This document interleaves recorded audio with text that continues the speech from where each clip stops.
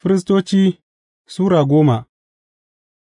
Mutuwar Nadab da Abihu.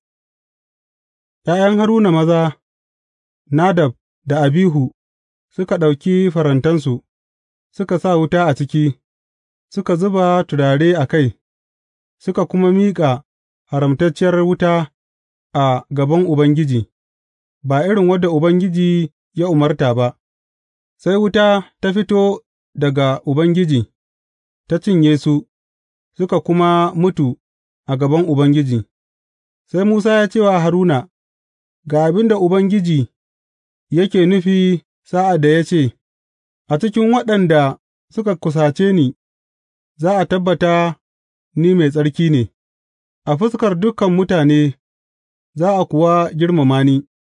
Haruna ya yi shiru, sai Musa ya kira Mishayel da Elzafan, ’ya'yan Uzziyel, kawun Haruna, ya ce musu, Ku zo nan, ku ɗauki ’yan'uwanku waje da sansani, daga gaban wuri mai tsarki.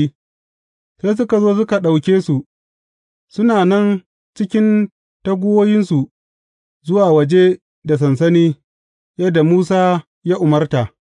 Sa'an nan Musa ya ce wa Haruna da Eleyazar da Itamar, ’ya'yansa maza, Kada ku bar gashin kanku barkatai, kada kuma ku yage tufafinku, don kada ku mutu, yin haka zai jawo fushin Ubangiji a kan dukan jama'a, amma dangoginku, wato, dukan Isra'ilawa, suna iya kuka saboda waɗanda Ubangiji ya hallaka da wuta. Kada ku bar ƙofar Tentin Sujada, ko kuwa ku mutu, domin man shafan Ubangiji yana kanku.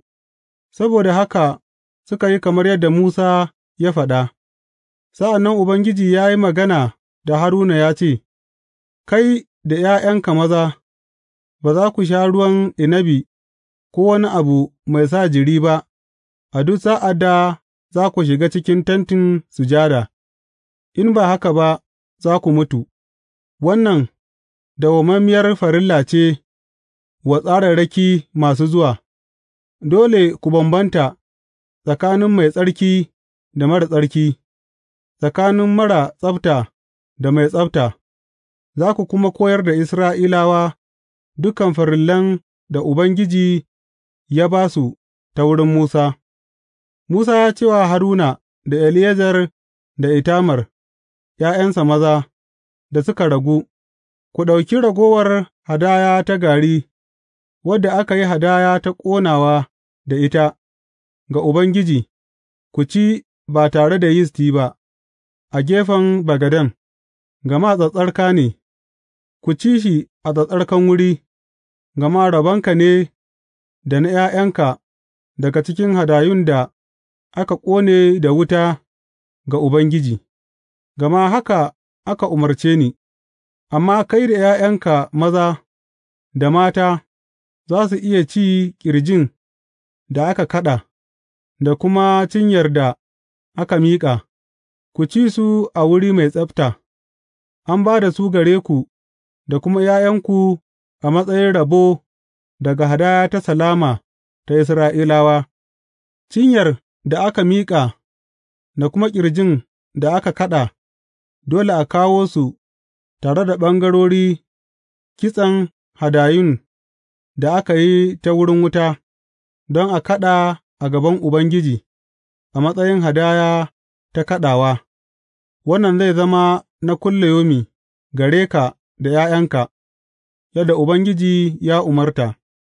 Sa'ad da Musa ya nemi sani game da akuyar hadaya don zunubi, ya kuwa gane cewa an ƙone shi, sai ya yi fushi da Eleyazar da kuma Itamar, ’ya'yan Haruna maza da suka ragu, ya kuma yi tambaya, Me ya sa ba ku ci hadaya don zunubi a cikin wuri mai tsarki ba?